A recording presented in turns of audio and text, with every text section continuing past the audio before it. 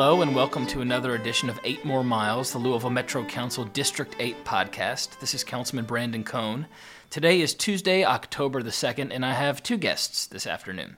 My guests are both from the Center for Health Equity. They are Asia Barber, who is the manager at CHE, and Monica Leslie, who is the Community Engagement Coordinator. So, first of all, ladies, welcome and thanks for being on the show. Thanks for having us. Yeah, thank you. The theme for today's show, we don't generally have themes. I usually invite our guests on here and we talk about sort of all the different things that they touch. But I had you all on the show today because I specifically want to talk about Our Money, Our Voice, which is the participatory budgeting project, this great experiment that we're really working on together and something that we've been trying to tell the public about for several months now. And we're right in the heart of it. And so I thought this was a great opportunity to have you all on to talk about that.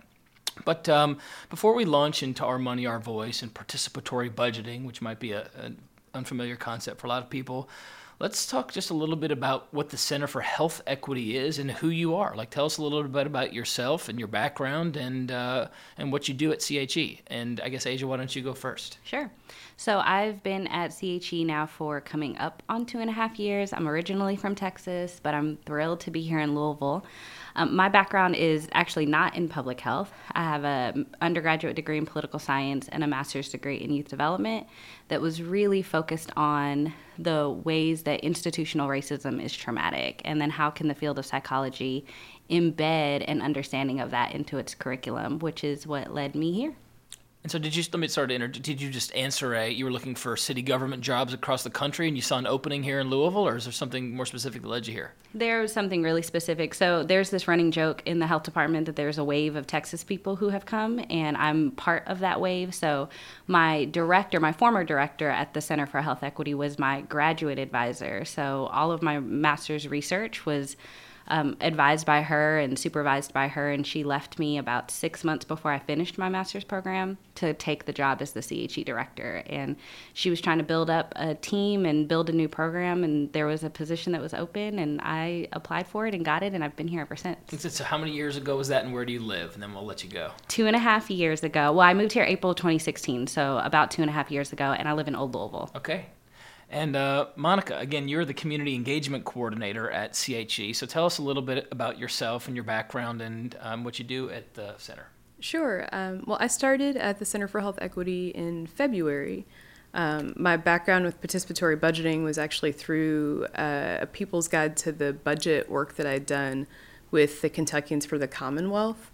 And so that was really trying to find a way to take information. People don't really understand how budgets work or want to read another report about how things work. And so we worked with Jessica Bellamy from the Grassroots Information Design Studio to come up with an infographic chart that really shows how local government makes decisions about how public funds are spent in a way that was really accessible and fun for folks. And then what we really wanted people to take away was to make sure that they had that information and it could inform decisions about issues that they cared about. And so are you a Louisville native, and where do you live? Just tell us a little bit more personally about yourself. Yeah, I moved here a couple years ago. I was building online courses for colleges, and I was also an organizer through KFTC, and so I've been here for 2 years, and I just moved into Cherokee Triangle. All right, from District Old 8 Louisville. resident. Yeah, so I'm still getting a little bit adjusted, but I just turned my keys into my old place Sunday. So. Okay, well, congratulations and welcome. Yeah, thanks. It can't go without saying that we're recording here at Curtis Creative, which is over in the Smoketown neighborhood on Shelby Street, and they share some office space with Kentuckians for the Commonwealth. And I'm a former KFTC member and supporter, so go KFTC. What a great organization! If you don't know about it and you're listening, you should go online and learn about them and give them money and that kind of stuff. So the People's Guide to the Budget. I remember when KFTC came around the Metro Council chambers. Let's see, when is that? Maybe the winter of this year, and presented the People's Budget sort of at one of those opportunities where you can talk to the council before our meetings start. And I guess the Guide to the People's Budget was really more an effort just to inform the public about what our budget process looks like, because it is complicated. I write about it every year in my newsletter. It takes several months, and we're dealing with a lot of money, and it seems like what you try to do in the People's Budget is sort of break down the process so people can understand it.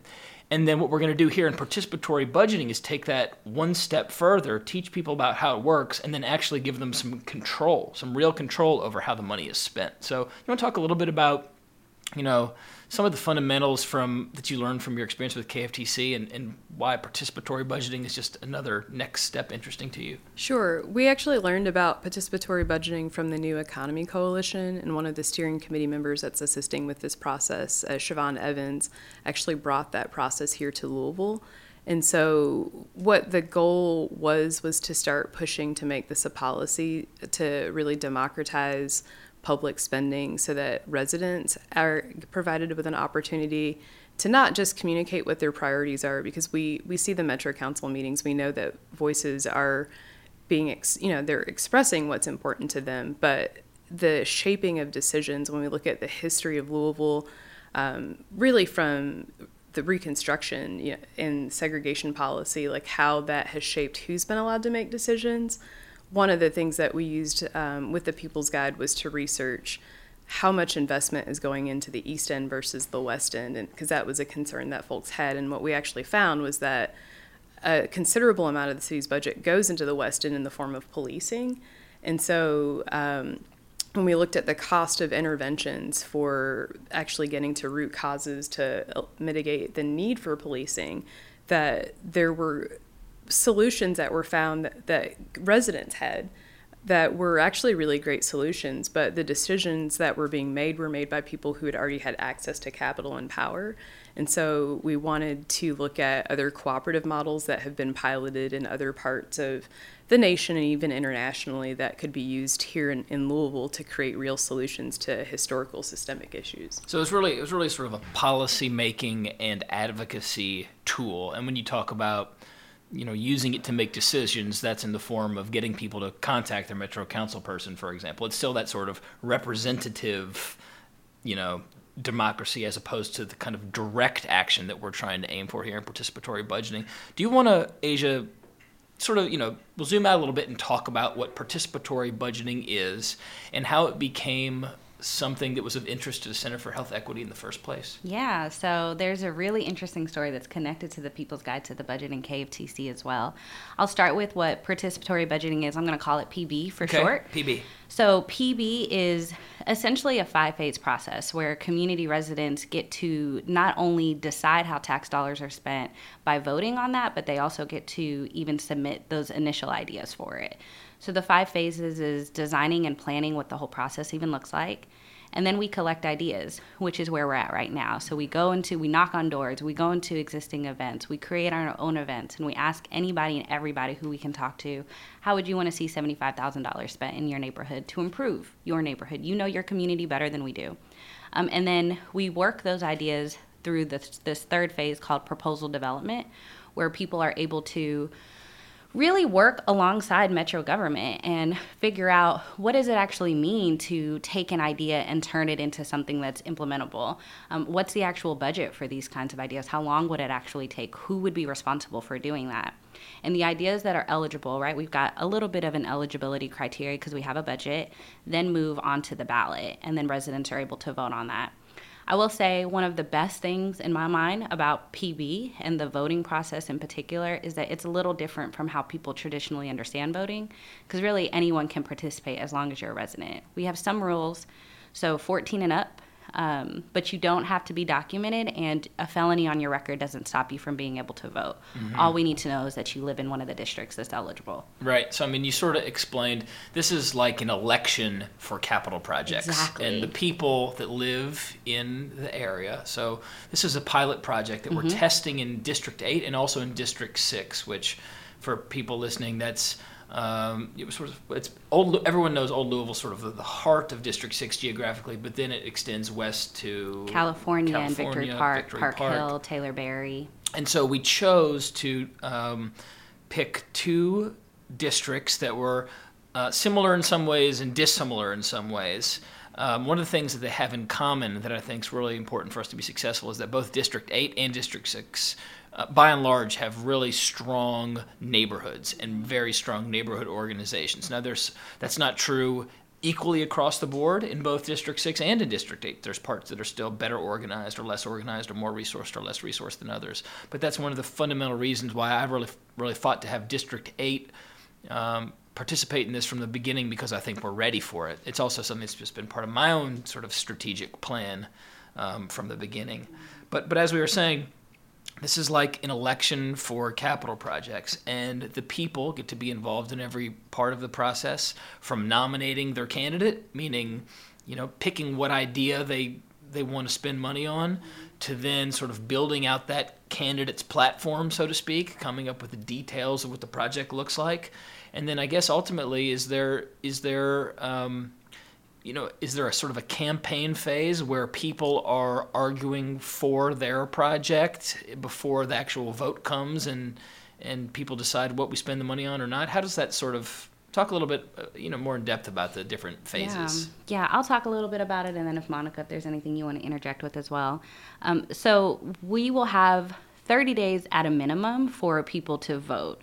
And what we're really wanting, and something that we've seen across other PB projects across the country, which there's only a few of them, is that people who were able to submit those ideas, and even some of the volunteers who worked them into the full proposals, get really connected to them and attached. And so as we host what we're calling expos, so really think of like a science fair where you go in and there's the poster boards that have all of the information on it. That's what we'll do for all of the ideas. So we're working backwards right now and sort of describing what the process looks like. We're starting with not election day, we're starting with election month. Exactly, okay. The campaign for it, right? Okay. And so people will then who submitted the idea initially or who worked that idea will be able to attend those events and talk to people and tell them why their idea is so important and how it's going to impact their community and the necessity for that. Right. So, you should vote for the new playground at such and such elementary school, or you should vote for planting a whole bunch of trees at this location or that location for these reasons. You get an opportunity to make your case as people sort of look around and shop for a project to vote on. Absolutely. Well, let's Monica, why don't we skip to the beginning instead of the end? There's really sort of a beginning and a pre-beginning. The pre-beginning, where you talked about, we've actually recruited people to design the process, which is a little boring for me and some people who are not so good at project management like you guys. You all are really excellently organized, and this project is accomplishing so many things on so many levels for the Center for Health Equity and for government and for what we're trying to do, sort of big picture inside baseball-wise. But for the people that are listening, let's just assume we've now come up with this fair, democratic, equitable process to really reach out and engage all sorts of people who aren't usually engaged. We're now in the phase where we're trying to collect ideas. And I think that's where everybody, whether they have any expertise or specific background or skills or not, is interested in participating. So when did idea collection start? What does that look like? And what opportunities are left for people to put forth their ideas? Sure. We kicked off the project in August 29th, but prior to that, we actually worked with community partners and with residents. We reached out to every neighborhood that we had contact information for, and folks with special needs as well, to make sure that they had representation. And so the Center for Health Equity actually publishes what's known as the Health Equity Report that maps the health outcomes and the demographics of who's in Louisville. And so we wanted to make sure that in this process of civic innovation that we used evidence-driven methods to make sure that we were reaching the people who should be represented in this process. And so part of that is that in that discovery of learning what the barriers were that people faced for why they weren't as engaged with the electoral process, is that we had sections of the city without internet, or there were language translations, or people needed if anyone that's ever used a government website will talk to you about issues that they've had navigating that, but it's even more difficult for someone with a screen reader. And so we did a lot of work on the ground prior to kicking off the idea collection to make sure that we were understanding what those needs are so that we could do real democratic engagement. Mm-hmm. And so then the steering committee, once they had access to that information, they were able to shape the rules about how to make this a fair and accessible process for all of the folks who were involved who can contribute something of value. And the cool thing about these ideas that are collected as we move into the phase with proposal development, they're going to have an opportunity to build the capacity to learn. We're going to be learning from each other about what are some of the barriers that folks have when they're trying to get their ideas through, when they want to, why aren't ideas moving forward? And so this is an opportunity for us to not only learn about the needs and priorities of residents, but also what are some of the barriers or what are some of the reasons that, they could be legal, it could be feasibility, it could be that the folks who should have been able to provide feedback didn't know it was happening because of where they live. And so this process is really helpful in helping us understand what does the community care about and how can we create more opportunities for them to shape real decisions about how they're impacted by decisions. Yeah, and it's really interesting because, the month-long sort of voting period we talk about, it's so much different than just election day when you go to vote who's going to be the president of the United States or something like that. The barriers to entry are much lower. Now, they're still secure. You still have to live in District 8 and have some sort of proof of residency and be 14 years or older, which is great because it's going to engage so many high school students and their families in the process. But it captures so many people who otherwise are left out of the process. And like we've talked about, understanding who our audiences are, it's led to different sort of outreach strategies. I've talked time and again how, I'm going to be able to capture so many ideas here in District 8 by and large through an online form because so many people are plugged into the newsletter and social media. And by the time this episode airs, people will be able to go to ourmoneyourvoice.com and click on the form and submit your idea. It'll be that simple. However, what you all learned is that there are huge swaths of our two districts where that's a problem because of the digital divide that you mentioned. And so, for example, you're doing a lot of canvassing, door-to-door sort of activity on weekends and evenings to reach some neighborhoods and some populations that otherwise might not know this process was even going on. So, I mean, it's a real credit and testament to the values that underlie this. This is not just a competition. It's not just a competition who has a better, who has more might, Group A or Group B. So let's see. So idea collection is ongoing. If you go to the website, you can submit online. We're also doing a variety of sort of pop-up events, and we're experimenting. There's no sort of right way or wrong way to do this. Can you talk about some of the events that we're doing in District 8 where people might see us or see our booth or have the opportunity to go talk to us in person between now and sort of the end of October or whenever we're wrapping up the idea phase? Yeah, there's two main events. So on October 10th, we're in October already. On October 10th, we'll be at the Highland Shelby Park Library doing idea collection. It'll be a combination of come see us in this particular room that we're in, and also if we just see you walking around, we're going to come up and we're going to ask you what ideas cool. you have. And then also we'll be with MAF Gallery, which is just technically outside of your district. It's on the west end of Barrett, but they very much consider themselves part of the community, and so we're really excited to host an idea collection event there. And has a date been set for that one yet? Not yet, but Okay. we're thinking it's going to be on October 20th. But Okay. that, again, will be confirmed, and they'll be able to find that on our And on the actual calendar. website. Yep. And then we'll also be at Cycluvia, which we're so excited about because this will be my first time at Cycluvia, but lots of the folks who are going to be canvassing with us, they've been several times before. So how I understand it is there's a start and an end, and there's lots of particular areas that are really important to the event, and so we'll be all over collecting ideas. Yeah, and I'm really excited about this one because Cycluvia stretches for miles along Bardstown Road, and we set up shop there at the corner of Eastern Parkway and Bardstown Road in order to collect feedback for the Bardstown Road sort of study that we're doing to talk about how to perhaps change the traffic lanes and all that kind of stuff in some way. And I think we collected like 400 or 500 Wow. responses over the course of the afternoon. So we're all praying for very good weather on October the 21st. I have a couple other, aren't we going to pop up at like the Belknap Fall Festival We are. and the Big Rock Jazz Festival and some of those sort of just little neighborhood events that are going on in the month of October? We are. Pretty Yeah. much every event that is happening during the month of October, we have somebody who will be there collecting ideas. And I will add that if you're a neighborhood leader or somebody who's a neighborhood person and you're interested in us coming to you, we had a pretty successful event with the Seneca Vista neighborhood a couple weeks ago that sort of illustrates what's possible if you give us enough time and heads up to come to your neighborhood picnic or potluck or meeting or whatever it is. Monica, do you want to talk a little bit about what the Seneca Vista neighborhood event was like? Were you there? Weren't you there? I wasn't there, Oh. but my colleague Clayton was. Okay. And so he and Ginger Wallace, some of you may know, they actually were at that event and had some really great conversations and collected ideas from residents about things that they would like to see. And I didn't know very much about Seneca Vista before I looked through some of the ideas that were submitted. And I think because most of the neighborhoods that I've had contact with in District 8 have, they're very close-knit, or they're close to Cherokee Park or Highlands Douglas.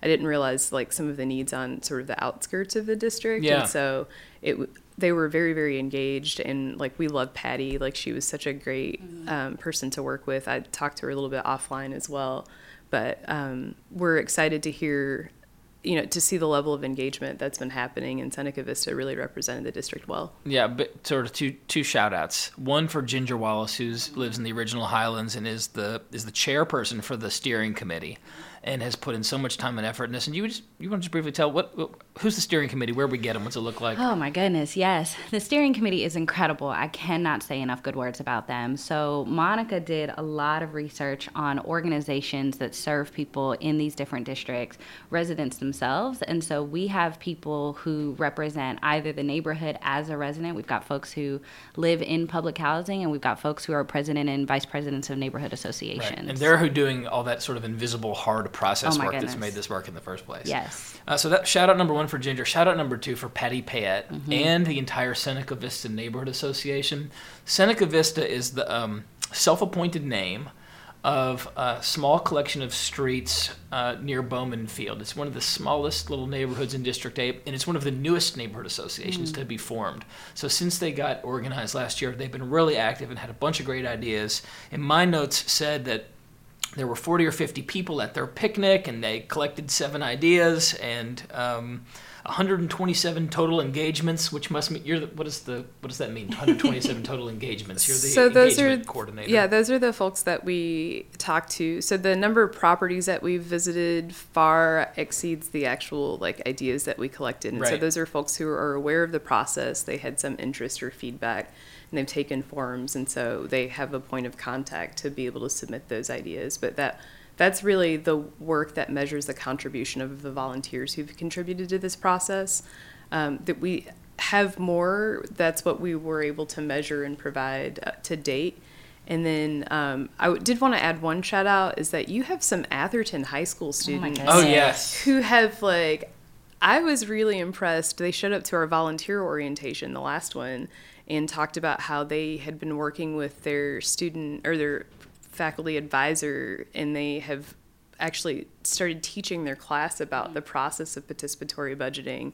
And so they're working with other high schools in the area to coordinate and assist us, even with canvassing. Just so the level of civic engagement that they have, and the love that they have for their community, but also of being a part of something bigger than themselves, is just really inspiring. And I have to admit that I like the horse race aspect of this. That's sort of criticized sometimes in politics, where we don't focus on the in government, where we focus on the substance, but on the race itself. But the Atherton High School student body is a force to be reckoned with. If the Cherokee Triangle or the Bloom PTA or the Douglas Community Center group or any of these groups who are well organized and have projects already, think they're just going to come in here and own this process, those students and potentially the students at Assumption and other sort of young people and groups that you might not think of have a big ability to determine where this money is going to go. And this is a good point for me to say. Asia mentioned $75,000. I'm doing everything in my power to raise $50,000 more dollars so that both District 6 and District 8 have $100,000 to work with. I put $50,000 from my annual CIF budget towards this. The CIF budget's $100,000, and so did President James.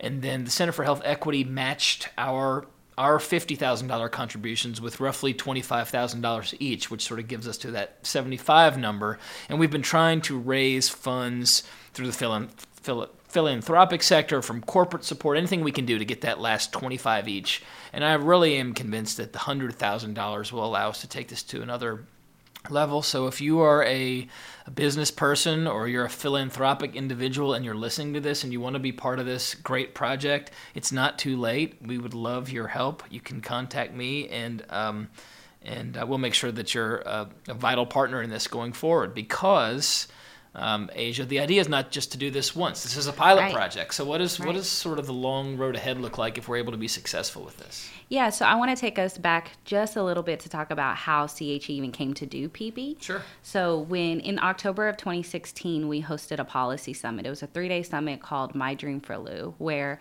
about 6 to 8 months prior, we engaged residents across the county and asked them, what's your hope for Louisville? What are your dreams for Louisville? And we got lots and lots of responses and really developed our agenda based off what people said and asked people as they were at the event, so these are your dreams for Louisville. What are the things that are standing in the way? And then let's focus on that and develop some solutions for it. So we had 4 different teams of people who were doing work during the summit, and 2 out of 4 of those landed on participatory budgeting as the solution that they wanted CHE to move forward. And we definitely credit that to the work of the People's Guide, because I think that the work of KFTC around participatory budgeting was happening maybe just weeks before that. And so that really organized residents to say, this is actually a direct, real, tangible solution that we want. And so the last 2 years has been us benchmarking and trying to figure out what does it actually look like to do this here and finding support, working alongside you over the last 8 months. So we are here right now in our pilot project. This is a test for us to do this always, to continue to do this, but to figure out what does it actually look like? What are the barriers for this to be successful? What are the reasons that this will be successful so that we can move this into a way that Metro does business? So one of our benchmarkers, one of our best practices is Paris, France, who 5% of their total budget is participatory.